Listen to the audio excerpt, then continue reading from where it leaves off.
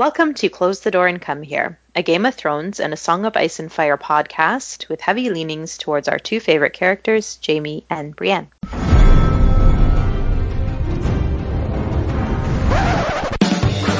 was a bear, all black and brown and covered in hair. From there to here, from here to there, the bear, the maiden fair. Hi, I'm Lot, Lady of Tarth-Post on Tumblr, joined with Eon. Hey, this is Eon, and I'm Eon Blue Negative on Tumblr. Kama. Hi, this is Kama, and I'm Grammar Saves Lives on Tumblr. And Clotho. Hi, I'm Clotho Spindle at Twitter. At Twitter. Okay, thanks all. We're continuing our watch of Game of Thrones, Season 7, Episode 5, Eastwatch. And for everybody listening, there are spoilers for the Game of Thrones TV series as well as the Song of Ice and Fire books. And I just want to remind everyone that we do have bingo going on. So if you haven't, check out our Tumblr, closethedoorandcomehere.tumblr.com, and you can get the bingo cards. I think that's it. So let's open up with the app. This episode opens up with Employee of the Month Bronn dragging Jaime up out of the water.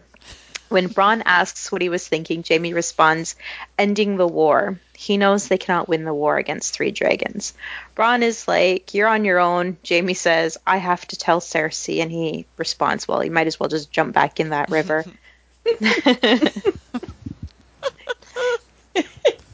was a pretty opening to the scene, though. I kind of like I don't know what you would call it, I guess. Is it cinematography or just the way the shot was set up?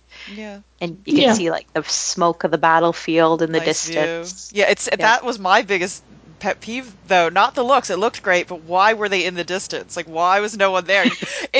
They had to only have been under for a minute or two tops. And Dany, did she know it was Jaime? Did she know who was trying to kill her? Like, why wouldn't she wait? That's a good question.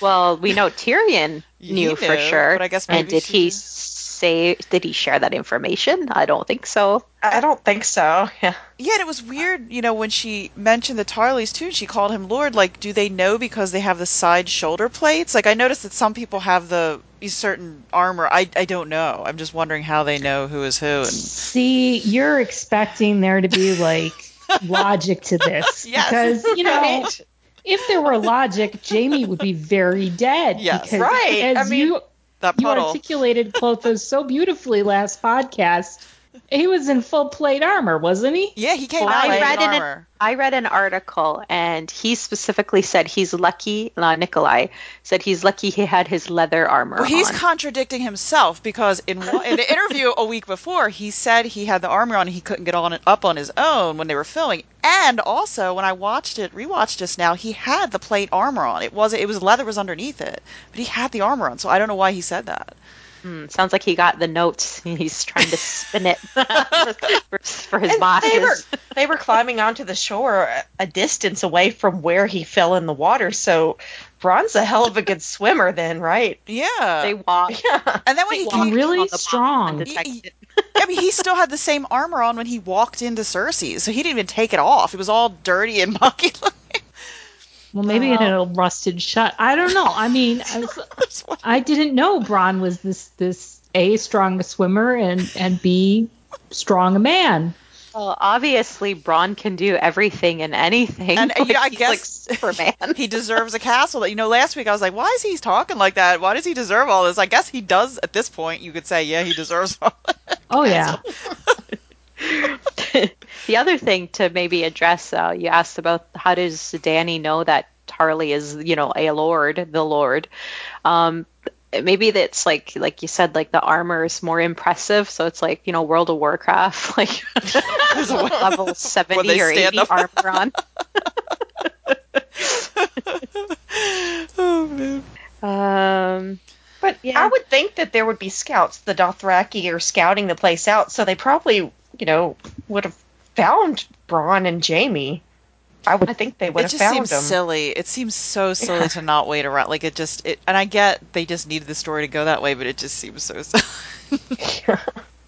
What do you think about the anger, the outcry, more the outcry you've been seeing about Jamie and charging Drogon. I've seen like a lot of well, he's so stupid, what an idiot. Like, Well, I thought but he was trying to get Danny, right? I mean, That's what I thought he that's was what doing, going too. for Danny to kill her. I mean, obviously he'd be killed by the dragon afterwards if he got her, but I mean, these guys, they I love it when I give the show credit because this may be the only time this apt, but I mean, they've done things like in other seasons and other episodes where these guys they're soldiers. They know how this goes down and they're prepared to die. I mean, they don't want to, obviously, but they are prepared for it.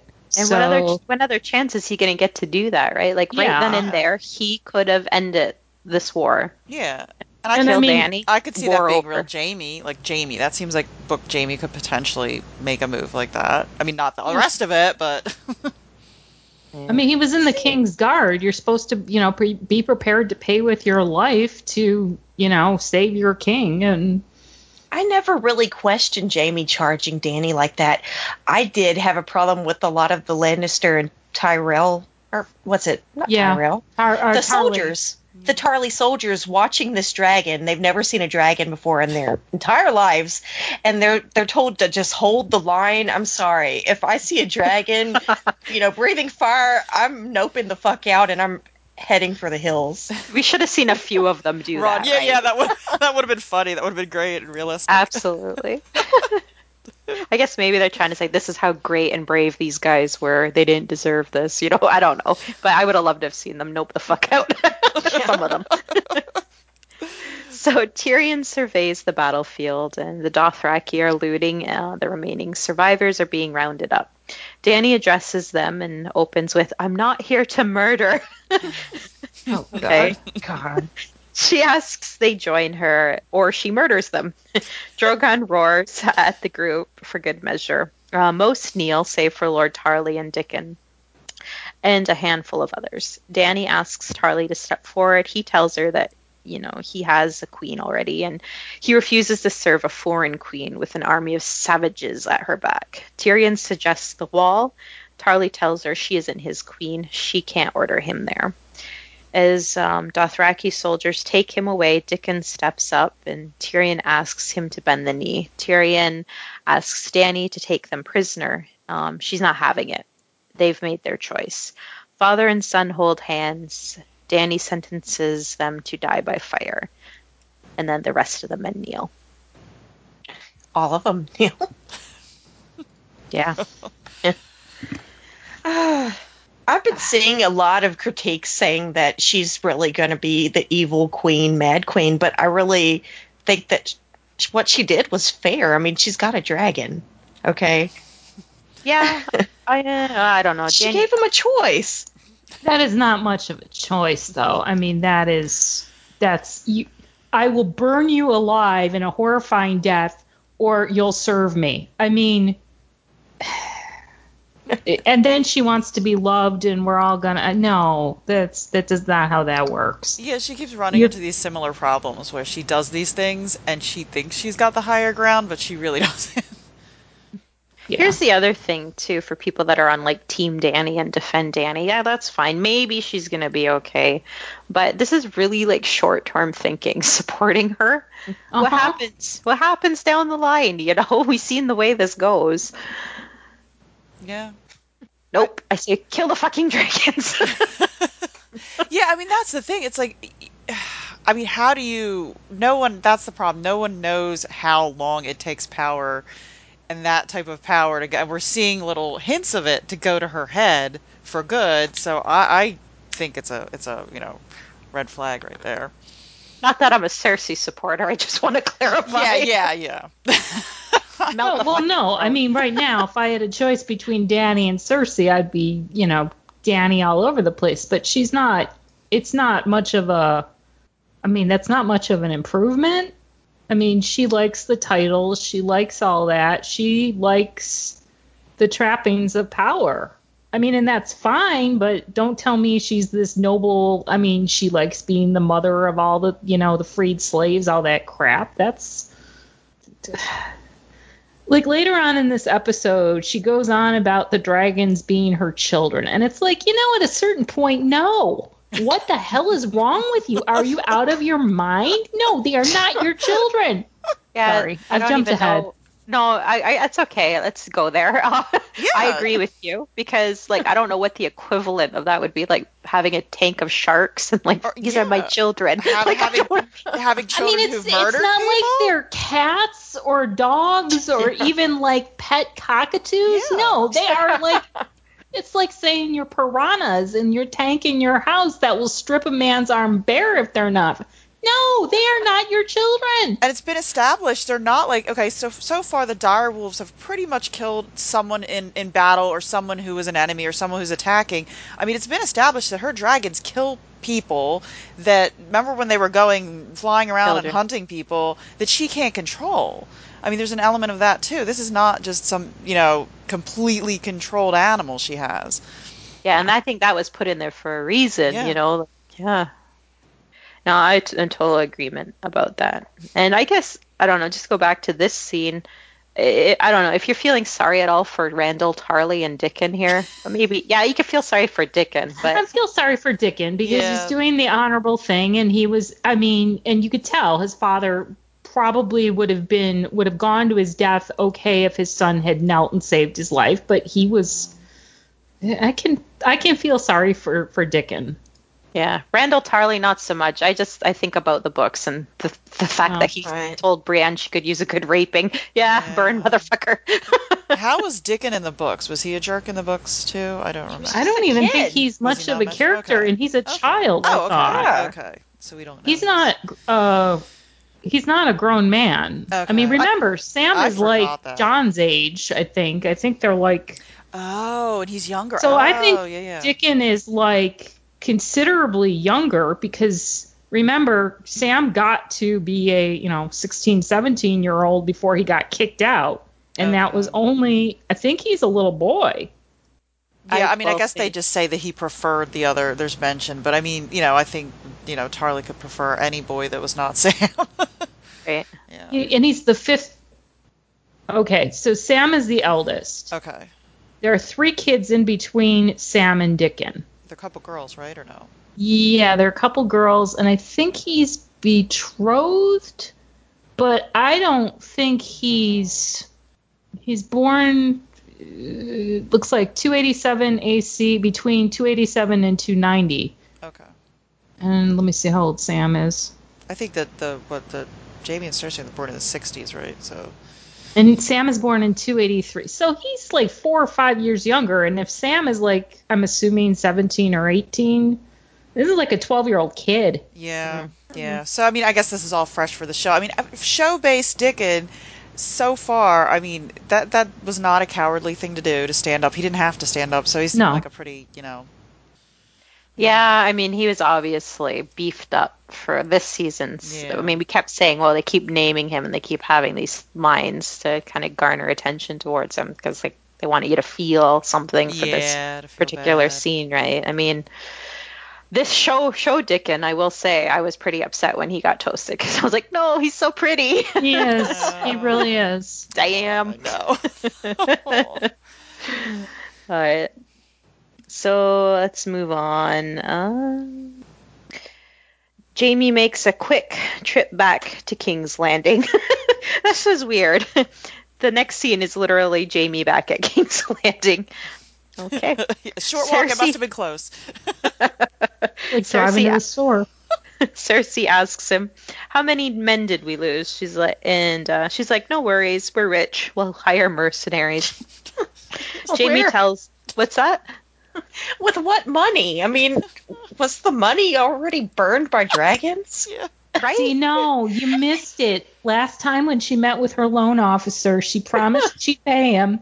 He was totally cool and agreed to fund her because, they're like that, the Bank of Bravos. No, The free it was- peoples of Bravos are really into keeping slavery the status quo. But No, what no. about paying their debts, though? I mean, Yeah, that was the gold. That was the agreement. As soon as the debts are paid, so Yeah. she's screwed. I don't know what she's thinking. Well, Jamie, he's not even telling her that the money's gone. Yeah. I mean, he's too scared. Stupid. That would have been a great scene. Oh, yes. Well, actually, So Jamie tells her the Dothraki will kill any army, and Dany has 3 dragons. They will lose. She suggests Tyrion may intercede on their behalf by way of apology for killing Tywin and Joffrey. Jamie shares the truth that Olenna confessed to killing Joffrey. At first, she doesn't believe him, and he asks, "Who would you want your daughter to marry, Joffrey or Tommen?" She's like, "Yeah, I guess you're right." She does look convinced at that point. Cersei wishes she hadn't listened to Jamie. She says Olenna should have died screaming. Jamie tells her again they will lose this war. And then Cersei responds, "Submit and die or fight and die." She knows what she's going to choose, and she tells him the soldiers should know too. It's not like she has anything to lose, I guess, at this point, but we'll get there. Can I talk about her Romulan outfit that Michelle Oh, Claflin yes. totally Oh, stole from yes. Star Trek? Totally stole that. It is. You can look up images. It really is. It's the same outfit, except Denise Crosby, who was on the original or the Star Trek: The Next Generation, was a real Tasha blonde. Yar. Yeah. So, yeah. But it's the same outfit. It's the same quilting. She's just missing the neck piece. And I don't think it's pants. She's wearing an actual dress. But yeah, otherwise it's a ripoff. It also looks like the ones in Star Trek Nemesis that Tom Hardy's wearing, if you Google that too. Oh, yeah. It's like... Now I gotta look. Get some Star Trek eye candy. Oh, it totally is. So anything else about this scene besides the... Michelle Clapton is a Trekkie. I think that's what we've gotten from this. All right, that's all we've gotten from this scene. Let's move on. Dany and Drogon arrive back at Dragonstone.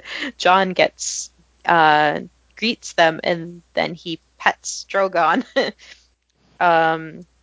He also calls a dragon a beast, and that's a term Dany's not too fond of. She calls them her children. They speak of war and of her mission and how it went. She tells Jon, "You can only help people from a position of strength. Sometimes strength is terrible." She asks him about his knife in the heart incident, and Jon doesn't really have to answer because her Dothraki announce the arrival of Jorah Mormont. Dany introduces Jon to Jorah. Jon tells him he fought alongside his father. Jorah tells Dany he's returned to her service. She gives him a hug. All I could think about during that part was the script that was leaked, and it said something along the lines of, Jorah watches Dany talking to a handsome man that is not Ser Jorah.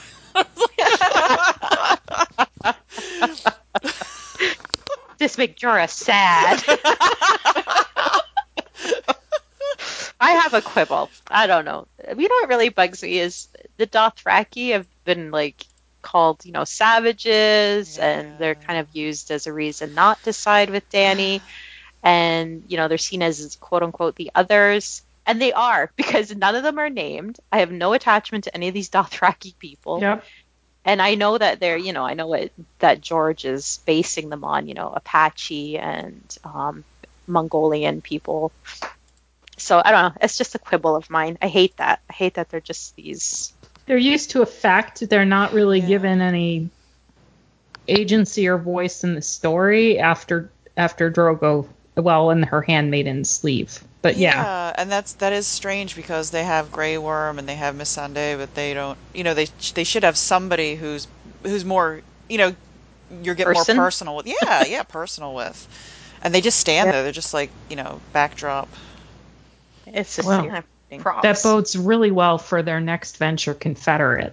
Oh, jeez. Yeah. Sorry, I'm extra salty tonight. Oh, gosh. If you haven't been able to tell. We'll beat up on that another time. Yeah, totally full agreement to you, Kama. Just to reiterate, these are not children. These are weapons of mass destruction, Dany. Murder piranhas. Okay, so we're going to see Bran now, and he's tapped into his tree. Crows are flying beyond the wall. He spies thousands of undead marching south.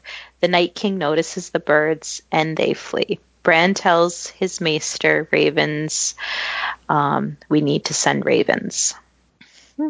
all I could think was these crows are super fast. That's what this whole series this season has just been so fast paced and super fast. Yeah, it's. I know we've complained that things weren't moving fast enough, but there is a middle ground, is there not? I guess not when there's only 2 seasons left and limited episodes. Well, it's not the narrative and the pacing are not. It's not grounded properly, so it just feels like they're moving from plot point to plot point, but they're not really doing an adequate job of building the tension, which is what I would think you would want to do. And that could be done. I mean, that sense of urgency, but yet certain groups are moving too slow. I mean, you could do that. They just have apparently, they either don't want to or they don't know how to. Well, I think. Sorry, go ahead. Oh, I was gonna say I kind of was thinking about why it's like this, and I guess I have to attribute it to they probably didn't realize like how many seasons they were getting, or when they found out, and then I think it's messed with, like you said, the plotting. They knew that. They reached a certain point, and I think it was a given. I also think, was it season 3 when they met with him and realized they weren't getting wins? So they've had time, I think, and they had to know they were not going to get canceled, not with ratings like they have. And that's why I wonder, why did they even shorten the season if they constantly said they didn't want to drag, but yeah, again, it seems like they're speeding through and they have an extra half hour at some point. I don't know why they shortened it. Well, because I've never really understood that, because like the XX seems to want like 15 seasons of Game of Thrones. Well, even if they kept with what the previous seasons have been, which is 10, they opted not to do that. And apparently, from what I understand, it's because they do want to work on their next venture. That's what I was just going to throw that out there. It's like, even if I personally think 12 would have been a good number to be having all along, but even if they had an extra 2, take it to 9 or 10, I think that would have helped. But they're trying to move all these pieces, and it's... So there are ways to do the tension, and it should be like, I should be feeling anxious, like what's going to happen, and now it's like, yeah, okay, there's very little of that for me. Yeah, these are the payoff seasons, like this is you've built, now give me the money shots, like. Mm-hmm. And you've got Euron, who can navigate the globe in like 2 minutes, and then you've got the Army of the Dead, which, to be fair, is something they have really done. Those episodes that they have done have been superb.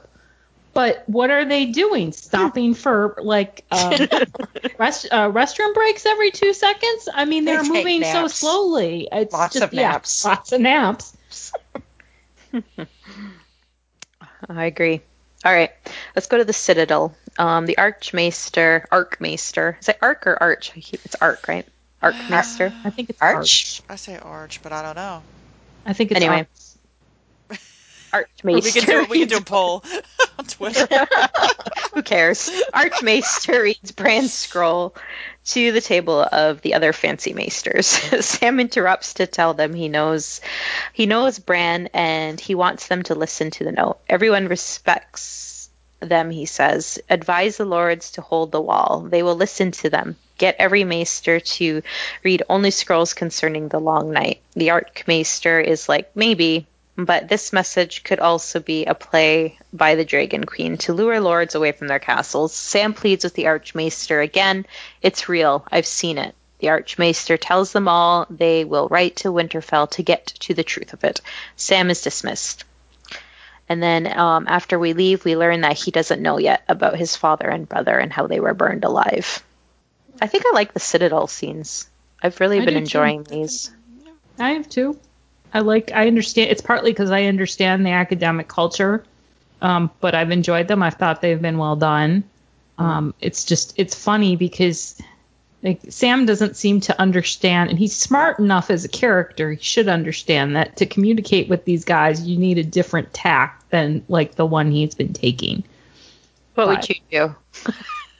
If you were Sam? It's like part of it is understanding what motivates them. Like these guys, that's partly it. There's also like Ego? it would be one thing for him to approach, say, the Jim Broadbent guy whose name I still don't know, Privately. privately, and like really make a plea for it. Yeah. And then you let Jim Broadbent, who's like department chair, dean, whatever he is, go in and convince the other guys to do it. Yes. But you have what is essentially a freshman coming in and trying to move these guys who move very slowly, and that just doesn't work. Mm-hmm.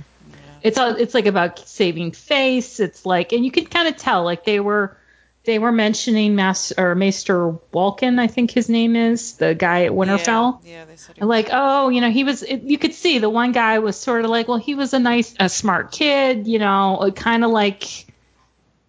It's also understanding the hierarchy, and you got to get like the top guy to go in and get the change. You can't do it by going in and storming the gates. It's not how that works. Yeah, and then by the time he said he had saw it, like I was thinking, well, maybe even lead in. I think it was just doomed at that point because I kept thinking, Right. why doesn't he mention that he saw it? And then he did at the end, but it was too late.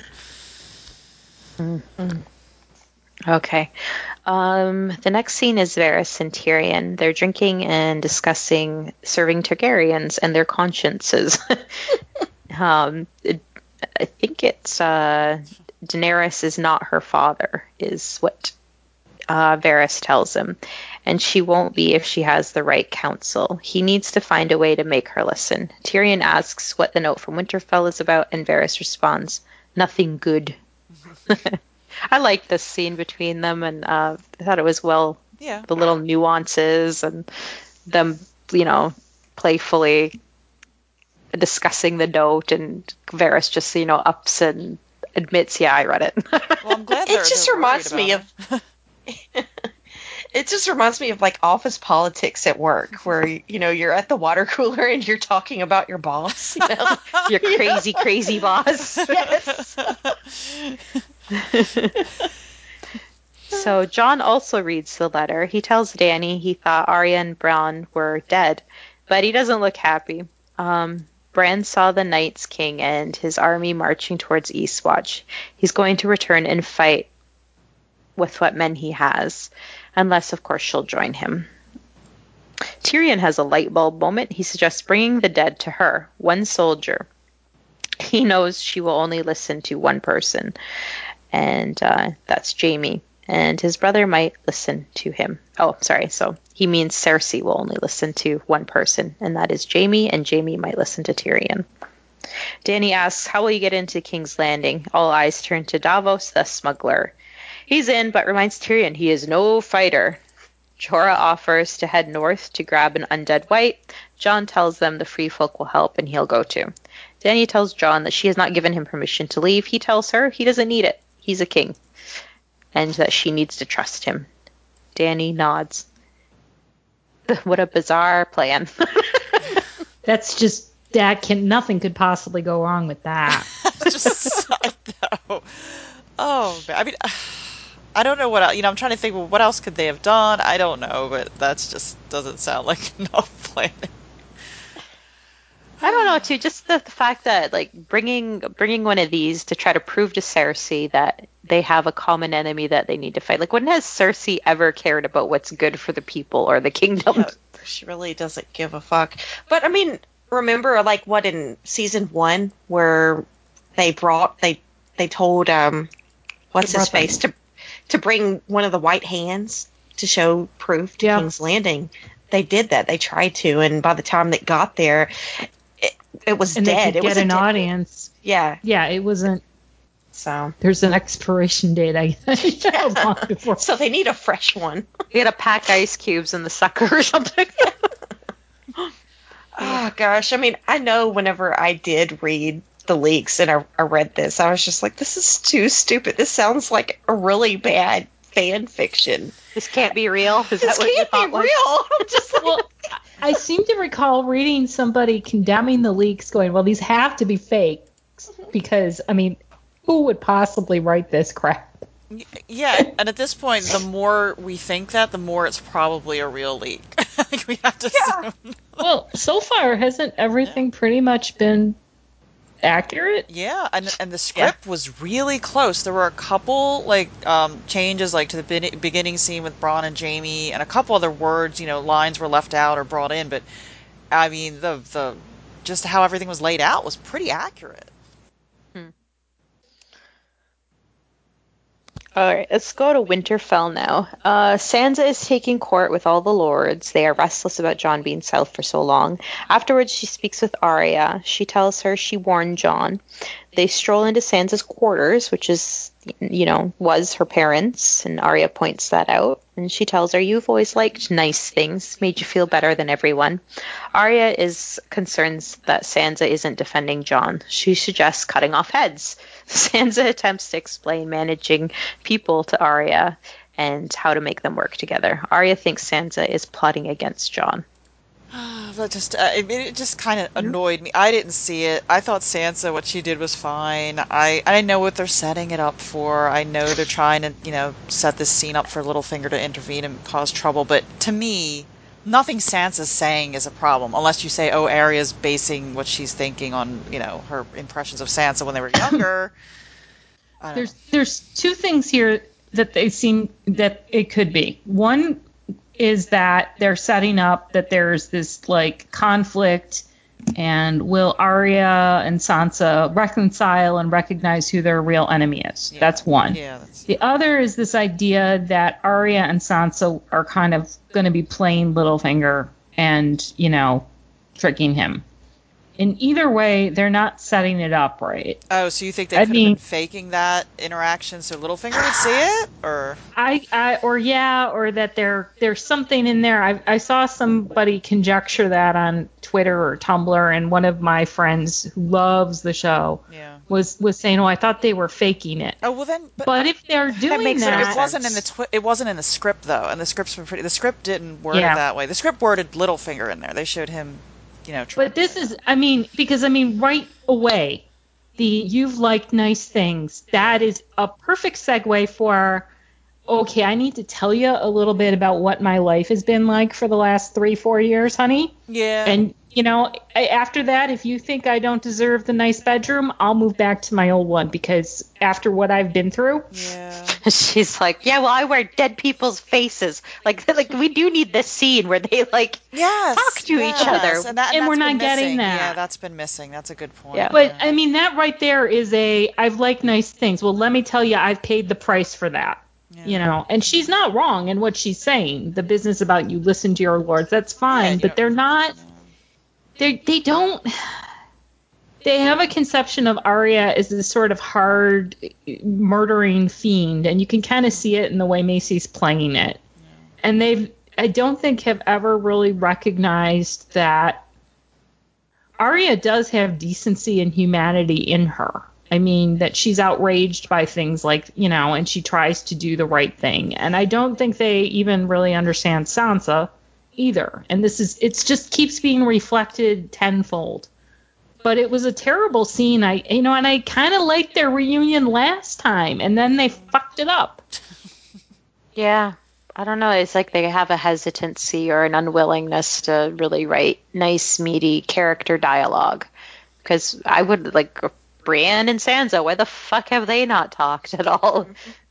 Arya and Sansa. They're not talking to each other. You'd think, after years separated and going through what these two women have gone through, they'd want to share that, and I'd love to see it.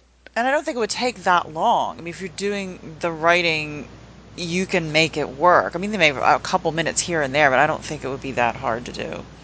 But then that would take away from them, building a romance between a nephew and his aunt. Those longing looks on the beach. I've never, this argument it would take too long has, we'd had scenes between characters about, picking whores and whatever that have gone on for 10 minutes. Shit montage. Yeah, that was excessive. Don't tell me you can't devote 30 seconds to starting a conversation about, because you don't even have to have the whole conversation. Yeah. You have Sansa look incredibly sad or something and go, Arya, I have to talk, sit down. I have to tell you about whatever. Right. And then the next scene, you got something. And then what you could do is you can sort of play, because Littlefinger has been pretty much window dressing this entire time. is give the man some actual lines. I'm sure Aidan Gillen would have appreciated that. Where he's actually kind of working against it. So then you have this tension. I mean, because you could do that. It could be done, and it could be brilliant. Wait, are we at that? We're not at that scene yet. I'll save it for the scene where he's in the hallway. Put a pin in it. All right, let's go on to Davos and Tyrion. They arrive on the beach outside King's Landing, and Davos tells Tyrion he has his own business to attend to, so he best hurry. Bronn leads Jaime into the dragon bone basement to practice, quote unquote. Jaime wants to be preparing the city for a Dothraki siege. They bicker a bit and then enters Tyrion. Tyrion commends Jaime for Casterly Rock, and he says father would be proud. This triggers Jaime. He tells him he promised the next time that he saw him he would cut him in half. Both brothers are on the verge of tears as Tyrion defends himself. Jaime cuts him off and asks, "What do you want?" And Tyrion says Daenerys will win the war. She's not her father. She will suspend the war if Cersei will agree to certain terms. She has a more important request. And then it's here over. it is. What was that? I just said, and then it's over. The scene is over. That's so cool. But oh my god, a Guile tweeted called it the sex dungeon, and the first thing when I saw that scene, like literally when Bronn was walking down in the lighting, I was like, brown chicken, brown cow, and he was like, what? Like somebody leads you down into a dungeon with that lighting. Why? It was just so, Well, you're thinking about Robert and his whores. Oh yeah. I can forgive that. Why did Davos, being a smuggler, bring Tyrion during the day? That was so weird. And it's like, leave the boat on the shore. Ugh. Exactly. Not hide it or anything. Tyrion's not in any sort of disguise. Davos isn't either. I mean, and while you might argue that Davos is not really that recognizable, probably not the kind of guy to have whatever wanted posters, Tyrion, on the other hand, is. And then the fact that how did Bronn get the message to get Jaime? Like, how did Tyrion know how to find Bronn? Like, I was confused. They have crows powered by Time Warner Spectrum. That's what I think. It's like, can these birds sniff? Go find Jaime. Like, or go find Bronn, rather, to tell Jaime. Oh, man. Powered by Google Maps. I will say, the reunion between Tyrion and Jaime, they really, well, especially Nikolai, he's doing whatever he can with what parts he gets when he's away from Cersei to kind of channel Jaime. Like, I don't know, they were both, it touched me. It was, and that interview's going around and the quotes that he wanted, like, he was so frustrated, he wanted the writers, like, there were so many things he wanted Jaime to say to Tyrion, and I think everyone was waiting for that. Like, it would have been, they could have just added a little bit more and it would have been so much better. Yes. Yeah. I mean, you could tell, like, he really was trying to communicate with his, like, eyes and his face, those watery eyes. He looked like he was going to burst. Like, yeah. Dude's trying, man. So, in the Street of Steel in King's Landing, Davos finds Gendry back at work as a blacksmith. Davos tells him bad things are coming, and Gendry's like, let's go. Honestly, it was so ridiculous, but... it was so cheesy and so terrible, but at the same time, it was kind of funny. I know, like, what are you going to do? Like, honestly, I was like, okay, well, what else are you going to do with this? And I do like that they seem to have given Gendry Robert some intellect there. Or lack thereof. Yeah, right. I like so he grabs this pretty hammer and they head to the boat. Where two gold cloaks find the pair. Davos pays them off. They ask to see what's in the boat. Davos tells them it's Viagra crab, gives them a case, and tells them to get to a brothel quick. Tyrion descends the stairs and tries to sneak by the guards, but they recognize his scar. Davos jangles his coin purse. The guards aren't having it. Gendry's like, it's hammering time. And, smashes their heads in. So again, yeah, this is stupid. Being like broad daylight, it's like high noon when they're doing these shenanigans. Like the whole scene was set up just for Gendry to swing that hammer. That's absolutely it. Like, Yeah. and how convenient was it that Davos found him so easily in the Well, street? what, that was the same shop, the same set, because I guess once they figured, And all the places Gendry could have rode to, he'd go back to his old place of employment where he's wanted, where was wanted. by people who want to kill him. Okay, show. So the next scene, we have Jaime interrupting Cersei and Qyburn. He leaves, and Jaime wants to know why Qyburn's there. And she replies, "He's Hand. Why are you here?" He admits that he met with Tyrion. She questions why Dany would want a truce now. Jaime tells her about the army of the dead and how Tyrion will have proof. She asks if he's going to punish Bronn for betraying him. She knew about the meeting, and she tells him she may want to meet with Daenerys. They need to be clever to beat her. Whatever stands in their way, she will defeat it. For ourselves, for our home, for this. And she puts her hands on her stomach. And I literally threw the blanket over my head when this came on. It like just screamed no. Oh man, you know, And a very visceral it reaction. would be a great twist if Qyburn was the father, because it's just funny that he keeps saying, "Why is Qyburn here? Why is Qyburn here? Why is Qyburn here?" Like, gee. Well, was he asking her if he could get her something? Yeah, I was like, is it abortion? Like, is he going to give her some Yeah, kind of, what like, is it? get her some moon tea. Moon tea they use. Oh, yeah, that's totally what the implication was. Oh, man. Well, she did talk about founding a dynasty, although, I mean, even today, she'd be having what they would call a geriatric pregnancy, and the likelihood of her carrying that baby or surviving childbirth is really low. Yeah, in that time. Yeah. Well, I mean, Lena Or had a two. baby, 2 years ago? She had a baby? Yeah, that but- today, Yeah, with in the 21st century, where medical science has advanced, and you're not, and you're not drinking. today, She's drinking like crazy. I mean, she's right Right. there. even today, I've had friends who've gotten pregnant in their 40s, and they were offended when the doctor referred to it as a geriatric pregnancy. Oh, you're but that's after the 30, term, yeah, after because 35. it's not the same as if you're 20. Yeah, if you're 35 and over, it's high risk. Or is it 34? It's pretty young. So I think, Yeah, it's yeah. So, Yeah, no. But I mean, some people are speculating. I think she's really pregnant on the show. I think all the spoilers said she was. There's supposed to be blood. I think people are trying to make themselves feel better by thinking she's not. I think the show's just going there. But I guess, we'll see. I think she's pregnant in the books too. Yeah. By what, a suspicious Kettle she Black is. or somebody? Yeah, But there was theories that Yeah. she's pregnant because she's gaining weight. She's also drinking heavily, but yeah. well, and she's also theories. younger. I mean, she's Yeah. like in her early 30s in the books. Yeah. There's It's lots just of they hints. cast an actress who's in her mid 40s or approaching her mid 40s now. Yeah. I assumed, originally I read all those leaks and went, oh, that can't be true. But everything so far has been spot on. So maybe it's a giant fake, but I'm assuming that If they she's show legit blood, pregnant. Yeah, if they show the blood and everything, Yeah, we'll know. except it's not Jamie's. So it's probably, like you said, a Kettle Black. Oh, in the books, yeah. But I guess in the Well, in the show, show- it's or Qyburn's. See, I I'd love be that. on board if it was something like that. That would be awesome.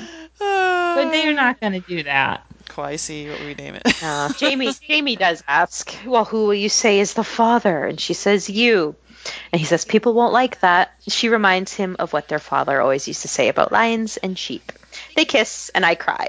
And he looks very happy. Yeah, he does. Like, if people were trying, again, tell themselves that he didn't look touched. Nikolai played it like a touched father, until she said her creepy, don't betray me. But when she said that, like, when she was telling him, his eyes watered, he looked very touched, he looked hopeful. I mean, that was a man that was in love and having a baby with his lover. I know, exactly. Like, you can't spin that. You just can't spin it. No matter how much we want to, you have to face the Larry. incestuous music. Never betray me again. So obviously he's gonna betray her. What is it gonna be? Come on, you leak readers. No guessing? Do we not know anything? Well, What the betrayal's gonna be? Or Yeah. I really don't know. I've read some of the leaks too, but I can't remember. yeah, that he's gonna ride off and leave her there, after That's the betrayal. Well, that's boring. I guess. because she's not going to help Danny and that was all. John. Yeah. Meh, boring. Anyway, Dragonstone. Davos reminds Gendry he needs to keep his identity secret. He's just Clovis. Davos introduces Jon Snow to Gendry. And then, of course, Gendry just tells him his real name and that he's Robert Baratheon's son. Davos is like, dude, what the fuck? Gendry and Jon discuss their fathers. Jon tells Gendry he's a lot leaner than Robert. And then Gendry replies, you're a lot shorter. Jon smiles, disappears, and briefly, and then returns. Gendry wants to go with him. Davos tells Jon he can handle himself, but cautions Gendry he still wants to go. And I like this line. Davos says, nobody mind me. All I've done is live to a ripe old age. Yeah, no, that's funny. I thought that was great. I did think it was funny that Gendry's like, yeah, our dads were friends and everything. And I mean, Jon doesn't really know. Yes. Jon doesn't know that his dad is Rhaegar, but I mean, Gendry's dad killed Jon's dad. I kept waiting for someone to mention Arya because, that would have made some sense, but no. That Right? would've been nice. I mean, didn't Davos take him from King's Landing to help forge weapons? I mean, that was his real job, not to go on this quest up north. They needed to say, no, you're Clovis. Yeah. You need to get to work, Clovis, Yeah, he could have done they really do need people to make those, the really dragon need to glass get to work on weapons. that. Yeah. Yeah. It would have been funny if Davos was like, sorry, my lord, he's a bit touched. It's just totally. Oh man, I did like the short joke. I was all there for that, so I'm happy about. Oh. Yeah. Oh, it's good to see he's, doing well and out of the boat. Tyrion takes a moment to strike up conversation with Jorah before he leaves. He gives him the slaver's coin and asks that he brings it back to him. Dany takes gives Jorah a heartfelt goodbye and tells Jon she's grown used to him. He wishes her good fortune in the wars to come. It's like, pretend. Yeah. Yawn. Everybody looked tan. I noticed that. I like Danny's wig, and everyone looked tan. That was my takeaway from that. I guess they were enjoying the Spanish, seaside. Good wig, tan. Is that it? Anyone else? They have absolutely no chemistry. Who? Jon and Danny. I was still. I think Jon had more chemistry with Drogon. Yes! Yes! See, again, I could get behind that. That would be fun. Okay. And still somehow less offensive than an aunt and nephew having sex. Bestiality over incest. Okay. Back to the Citadel.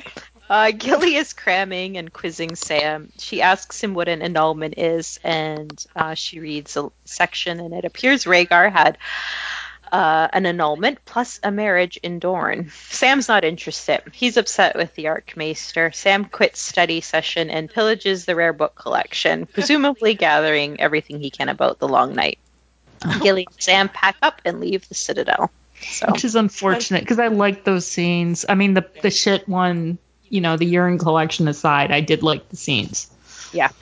I guess, the honeymoon phase between Sam and Gilly is over because Oh, yeah. I don't know if you've been in a long-term relationship with your significant other. After a while, once they start talking about something, it just starts to sound like you're, in the Peanuts gang with Charlie Brown and the teachers talking. It's that wah, wah, wah, wah, wah, because that's what it felt like to me because, I mean, she's going over what Meister Maynard is talking about, all these steps and the windows, and then she brings out, Prince Rhaegar had an annulment with his wife to marry a woman in Dorne, and I'm like, that is so fucking amazing. I mean, that is a really good reveal to John's lenient, So you're saying family. it's the equivalent to, oh, I went to the store and I did this, and honey, did you mow the lawn, had a and long that kind day. of thing? Yes, and then delivering something totally badass. And by the way, I dented the car. Anyway, how's the carrots? But like, I just,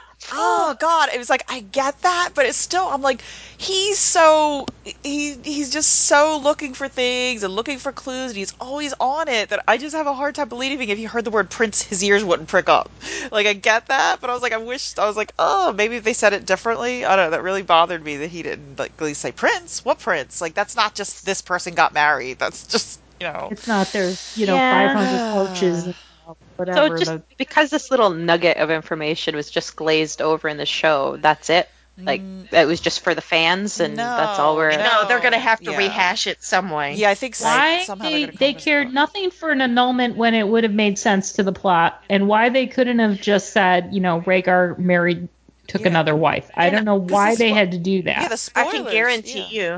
I can guarantee you too, most show watchers, they won't even recognize what this information Yeah, was. they have no idea what the Rhaegar thing is about. That's, yeah, I They're didn't bored think by about Gilly that. right here, too.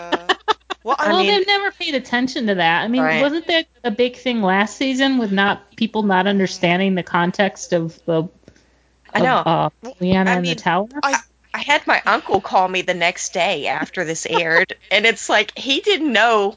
He thought that Rhaegar was Dany's dad, and he was asking me, well, does that mean that she's a bastard? Oh, so at least he picked up that much. At least he sort of know. picked up that something was happening with. So, right. Yeah. So he wanted me to kind of educate him on the Targaryens, but yeah, they're going to have to rehash this. They do. I mean, for this season. Yeah, the spoilers say that. I don't know if it's off screen or on screen, but the spoilers have Sam and Bran, I think, break it to some combination to John. Yeah, and it's based on that information that she found. So I don't know if it's going to come next episode or what, But what's really neat about that little nugget of information, it shows that Rhaegar and Lyanna were married. So John is not even a bastard. He legit trumps her. He trumps Dany. Yeah. How douchey is It would Rhaegar? be kind of awesome. Well, yeah. I mean, and I know have seen a lot of people who are really into Lyanna and Elia who are not happy with this little twist, but it'd be kind of awesome if they sort of riffed with what you're saying, Ian, about like the long-term partnership with Sam reading that book and going, look, oh my God, I found it. Look, it says that this marriage, and it's, Gilly going, I told you that before. Oh, yes. It's probably going to, that would be awesome if that happens. I would love that. It would be even more awesome if she hit him over the head and said, you know what? I'm going to find me a better dude because you're just... But, well, what if they go to Winterfell and she stumbles into the crypts and sees Lyanna's statue crypt thing, and she's like, I remember seeing that in that book that I was telling you about, that name. That'd be pretty neat, but who knows? It probably won't happen. It's got, Bran is going to somehow see something and relate the information. Gilly's not going to get any credit. Right. So anyway, speaking of Winterfell, we're back with Arya, and she's spying on Littlefinger, and he's whispering with the servant girl, and then later on some of the other lords. She sneaks into his room and hunts down a scroll, and it's the one written by Sansa, and Eon collected that text for me, so I'm going to go ahead and read what it says. Rob, I write to you with a heavy heart. Our good King Robert is dead, killed from wounds he took in a boar hunt. Father has been charged with treason. He conspired with Robert's brothers against my beloved Joffrey and tried to steal his throne. The Lannisters are treating me very well and provide me with every comfort. I beg you, come to King's Landing and swear fealty to King Joffrey and prevent any strife between the great houses of Lannister and Stark. Again, I thought this was terribly executed. What, the hunt or the fact This that whole thing. the double spy? Well, she found it very Yeah, quickly. I mean, she looked about as obvious as, like, I don't know, an elephant trying to hide behind a tree.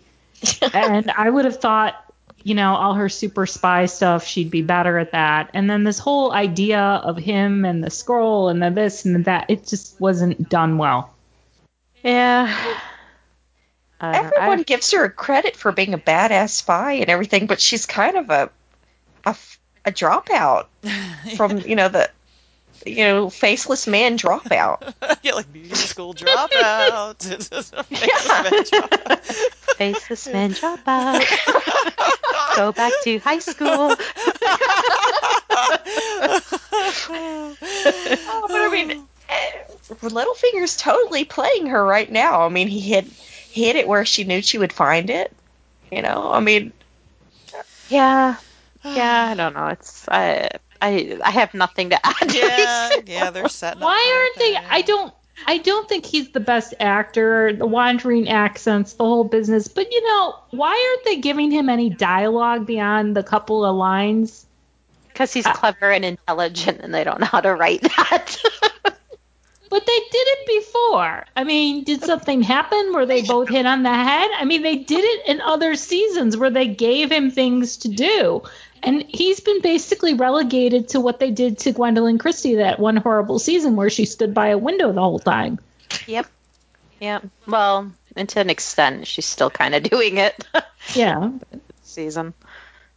I have no answers for you, Combo. I'm sorry.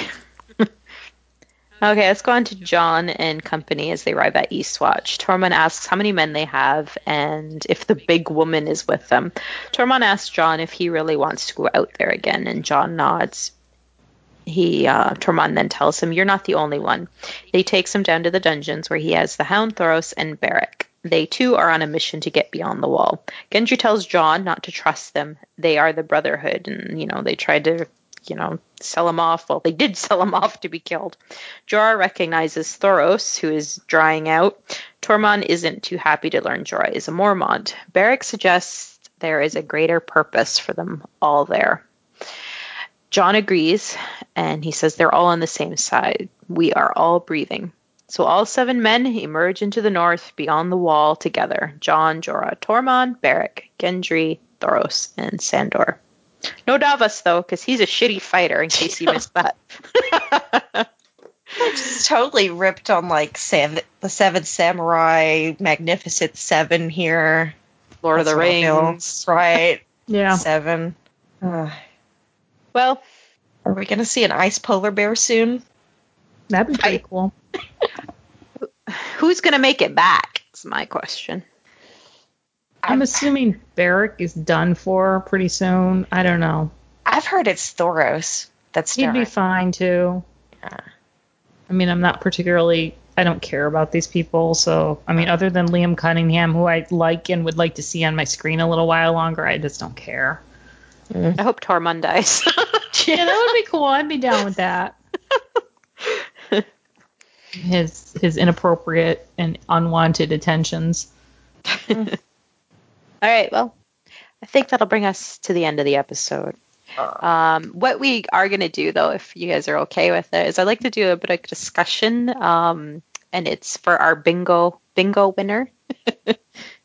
Yes. Sure.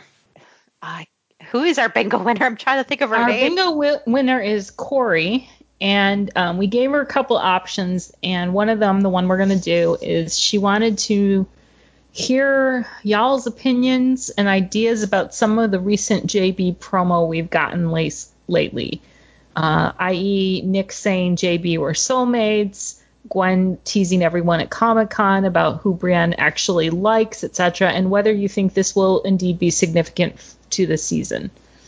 I was so excited about these interviews that we were seeing early on. Like, I was convinced as evidence that we were going to finally get some kind of payoff for this season. And now I don't know. I feel like it was almost like cruel. It was cruel. It was purposely done to and I'm taking it personally to break my heart. It's really sad whenever the actors, they know what their characters really want. And it's frustrating because they're having to play out these type of scripts. Yeah. I mean, I think they know what the fans like, and they're maybe setting up for... I mean, again, there's spoilers for next season, but who knows what they know. But I mean, I think there's no hope for any physicality between them this season. I think that's done. Maybe googly eyes, maybe? I don't know. That's about it. I mean... Yeah, I agree. But as far as, maybe they know something that we don't about next season, or that we've been given hints about. Yeah, why do it this season to us? Like that's why I think it's just mean. Like, it's spiteful. They don't want us to check out. Maybe they knew what was happening this season, so they were worried people would say, fuck it, I'm done. Yeah, Well, if they're that smart, that's actually a good move. Fuckers. Anyway, anyone else want to add anything, or are we all in agreement that's what's going on? Nothing's going on. I don't know. I mean, I do want to believe that they've got to know it's a popular pairing. They have to know that. They do. And I think maybe, I don't know. I'm worried about the season 8 spoilers. If I didn't have those, I could hope that this is going to all... I mean, those could be fake, to be honest. But I don't know. There's still... I don't want to be... I want it to happen. I want him to turn his back on Carol. I want someone to beat the Larry out of Jamie. And I want real Jamie and real Brienne together. I want it so bad. Without any kind of extraneous stuff and without any, she's the consolation prize, which it sounds like it's going to be. Or she's his rebound. Or if he really loves Cersei. I don't want any of that. I want him going, oh, I am all the hell out of this relationship. You are nuts. You're crazy. We never really loved each other. And him recognizing that he loves Brienne, and I preferably would like an actual sex scene, but if I can't have that, I'll settle for they're together and happy. But I don't know. I've seen those season 8 spoilers, and they don't give me hope for that. It sounds like pity sex and disturbing, which. Yeah. Yeah. Well, they haven't shot any of that yet, and given that leaks are out there, God, I feel like such a fucking idiot. I'm trying to tell myself that it is too early for these supposed season 8 leaks right now. Yeah. I'm just taking them with a grain of salt. Well, that, and because they're out there, is there not perhaps a willingness on their part to maybe, fuck, these have been out there, we got to change some things now. Right. Also, I would hope, and I don't know if it'll do any good, because I mean, at the end of the day, if if all service is being paid to Cersei and to prop up her scenes, even if they're different locations, you'd think that, I would hope that Nick and Gwen's input into this, I mean, they've done the bath scene, they've done all these intimate scenes together. You think that, I would hope that they'd be able to try to sell it as something more. They're going to have to act their faces off again if they don't have the dialogue, is what you're saying? Yes. And other parts. They really need to sell it for us so that they can undo the damage. Well, I mean, it's like the thing with the scripts being changed. Okay, that makes sense because you have a draft, you make some alterations, things don't work out. So it's possible that these outlines will be changed. The things that are out there for season 8, they're not filmed as far as I know. They're not finalized. They're outlined. So it's very possible that this will be. I hope so. Changed, and I really want it to be. I don't know if that's the case, though. Some of the scary things with this script, though, which made me think about this, is the script, things changed, lines changed, but intentions didn't. Like, that was one thing I noticed. When they had those little notes about what was behind everybody, like, they didn't change any of that. Like, you could tell. That. Yeah. So. No, sorry. All right, then. Okay, so, do we have any mail? We do. We have quite a bit of mail. We got one from Gmail, our Gmail email. Hey ladies, just writing in to share with you a Facebook memory that popped up on my wall today from 4 years ago when I had my wisdom teeth taken out and apparently suffered some pretty vivid dreams as a result. The memory reads, so codeine addled that my subconscious is trying to pair up Brienne and Jon Snow instead of Jaime Lannister. Ew. Brain, this has gone too far. I just thought it was funny that my brain on drugs doesn't show me pink elephants or psychedelic yellow submarine sequences. It lets me know that something has gone wrong by crack shipping Brienne and John. Anyway, thank you for the podcast. I'm a relatively new listener. Been listening since the start of the most recent Game of Thrones series and was hankering after a podcast that didn't have so many damn men on it. Lo and behold, here you all are with insightful, well thought out analysis of both books and show and a JB angle on everything. Aw, well, we do have vaginas, so you're welcome. You've made me appreciate the complexity and richness of the books all over again, which I needed after getting frustrated and throwing Dance with Dragons against the wall halfway through, shouting, "Who the fuck is Arthur Dane anyway?" By the way, I think you were wondering the other day if there were any Littlefinger fans out there. Well, it's me. Oh. Even though Showfinger is a pale imitation of Bookfinger, who is legit one of my favorite characters in the series, I have a weird attachment to the Lord of the Wandering accent. I think of him as Westeros' version of Pete Campbell from Mad Men. Half of me wants to see him cry, and half of me wants him to retire to a tax haven and die of old age. What can I say? I love this comparison because, like, I don't know, I could get on board with being like liking Littlefinger a little bit, thinking of him as Pete Campbell. Like, that's good. Love and thanks, Jane Shakespeare. Thank you. Thanks. That was really sweet. I hope your guy gets a good ending. Yeah. We got one from a John that says, "Hey folks, I cannot believe that the spoilers you guys talked about on your episode some months ago are coming true. That was some bad fanfic, and now it's going to happen.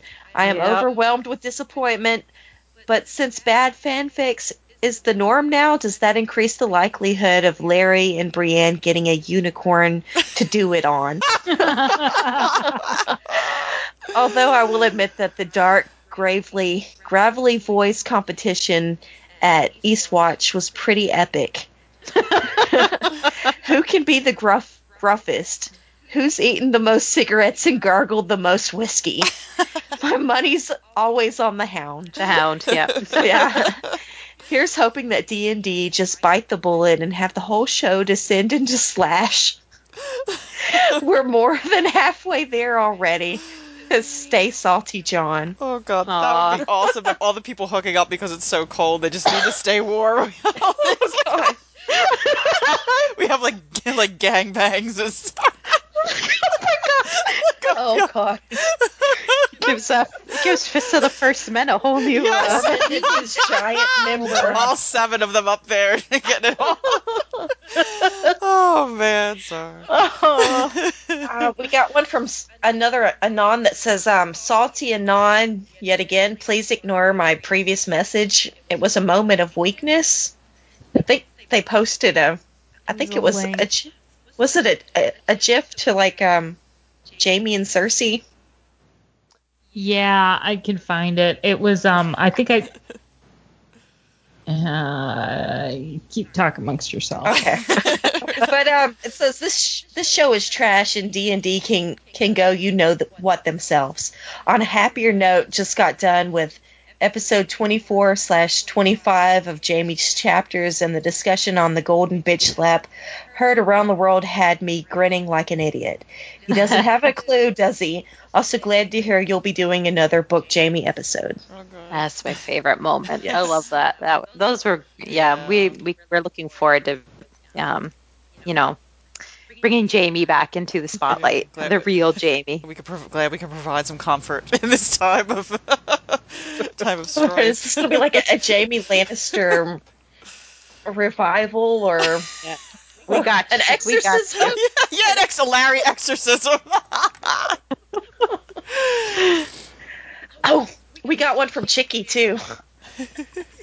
And Chicky says, "Okay, guys, Larry can go jump in a lake of fire, but I am so excited about the random group of losers taking off on the white hunt.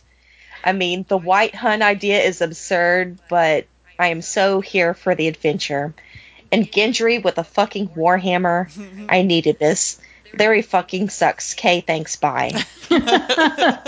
Well, we too are now looking forward to this trek out to north of the wall and all the group sex that they'll be having. Let's see, Johnny and the Kit says, "I really hate the Larry and Carol show." Frowny face. Yeah, we all do. It sucks. We do. Poor man. All right, we got another Anon, and it says, "I found it interesting in the last episode how some thought the idea of Davos flirting with Missandei, including the notion of them being a couple, was cute and funny.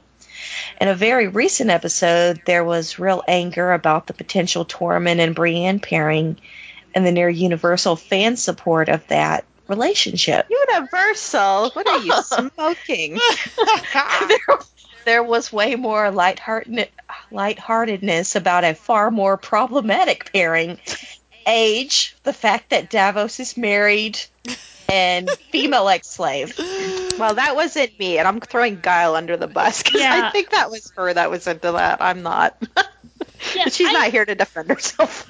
I did not. I saw both of those scenes with him and Missandei, and it really felt like he was genuinely like trying to be a nice guy, that he was not into her. I did not get that vibe from that at all, and I was not on the panel last week, so I wasn't either. I don't Guile. remember what I said, but I don't ship it. Just to make that clear, I don't ship Davos and anyone. I think was it episode before Except last? Stas. I brought up Stas. the question. I think I brought up the question. Do you think that Davos was hitting on Missandei? And nobody seemed to think he was. He was just being a really nice guy. Well, I mean, honestly, come on. Davos is still not over Stannis in my world. And also, the show is totally... I was impressed they remembered he had a son. They have not remembered he's been married since season 2, like episode 3. So, yeah. But I really don't think that's what it was about. I think he was just trying to do what you're supposed to do in those situations. Be polite, be nice, say, "Hey, how you doing? Where are you from?" That doesn't necessarily mean, he wanted to bang her. I think it just meant he was asking where she's from. Sorry, Isn't he Anon. supposed to be like John's hand diplomat, whatever? Isn't that what you do? Yeah. Yeah, he was pretty nice to Gendry. I mean, he got pretty cozy with Gendry, and nobody thinks he's hitting on Gendry. Well, now that thought's out there. More slash Vicky. I'd be far more interested in reading that than I would about him and Missandei. Yeah, but me too. that's just me. So sorry, Anon, you are mistaken, as you are mistaken about Tormund and Brienne being a universally loved thing. All right, we got another one. It was an email to Guile. She wanted to pass this on to us, and I can't really even credit the person's name. It just says, "I want to say that I love your podcast a great deal, and I'm impatient to listen to every episode. I'm curious as to your speculations regarding the pregnancy bit from the latest episode. I, for one, am pretty annoyed at Jaime living the dream and finally having everything he's ever wanted, with Carol, of course, without a second thought to the atrocities she's committed. What is really the deal with this pregnancy? Why would they create another thing to tie him to that woman? Do they hate Jaime so?" Yes. Yeah, they're just stretching it out. It's just service to Cersei's plot, and they're stretching it out as long as possible until, a reason for him to stay there. Because they have to find, I guess that's the only thing I can think. They're trying to find a reason for him to keep staying, no matter, what she does, and the war is lost, and...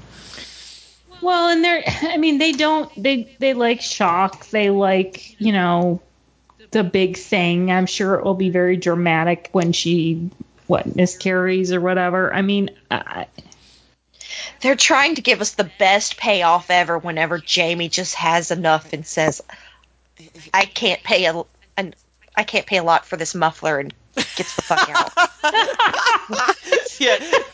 he ditches his newly miscarried sister.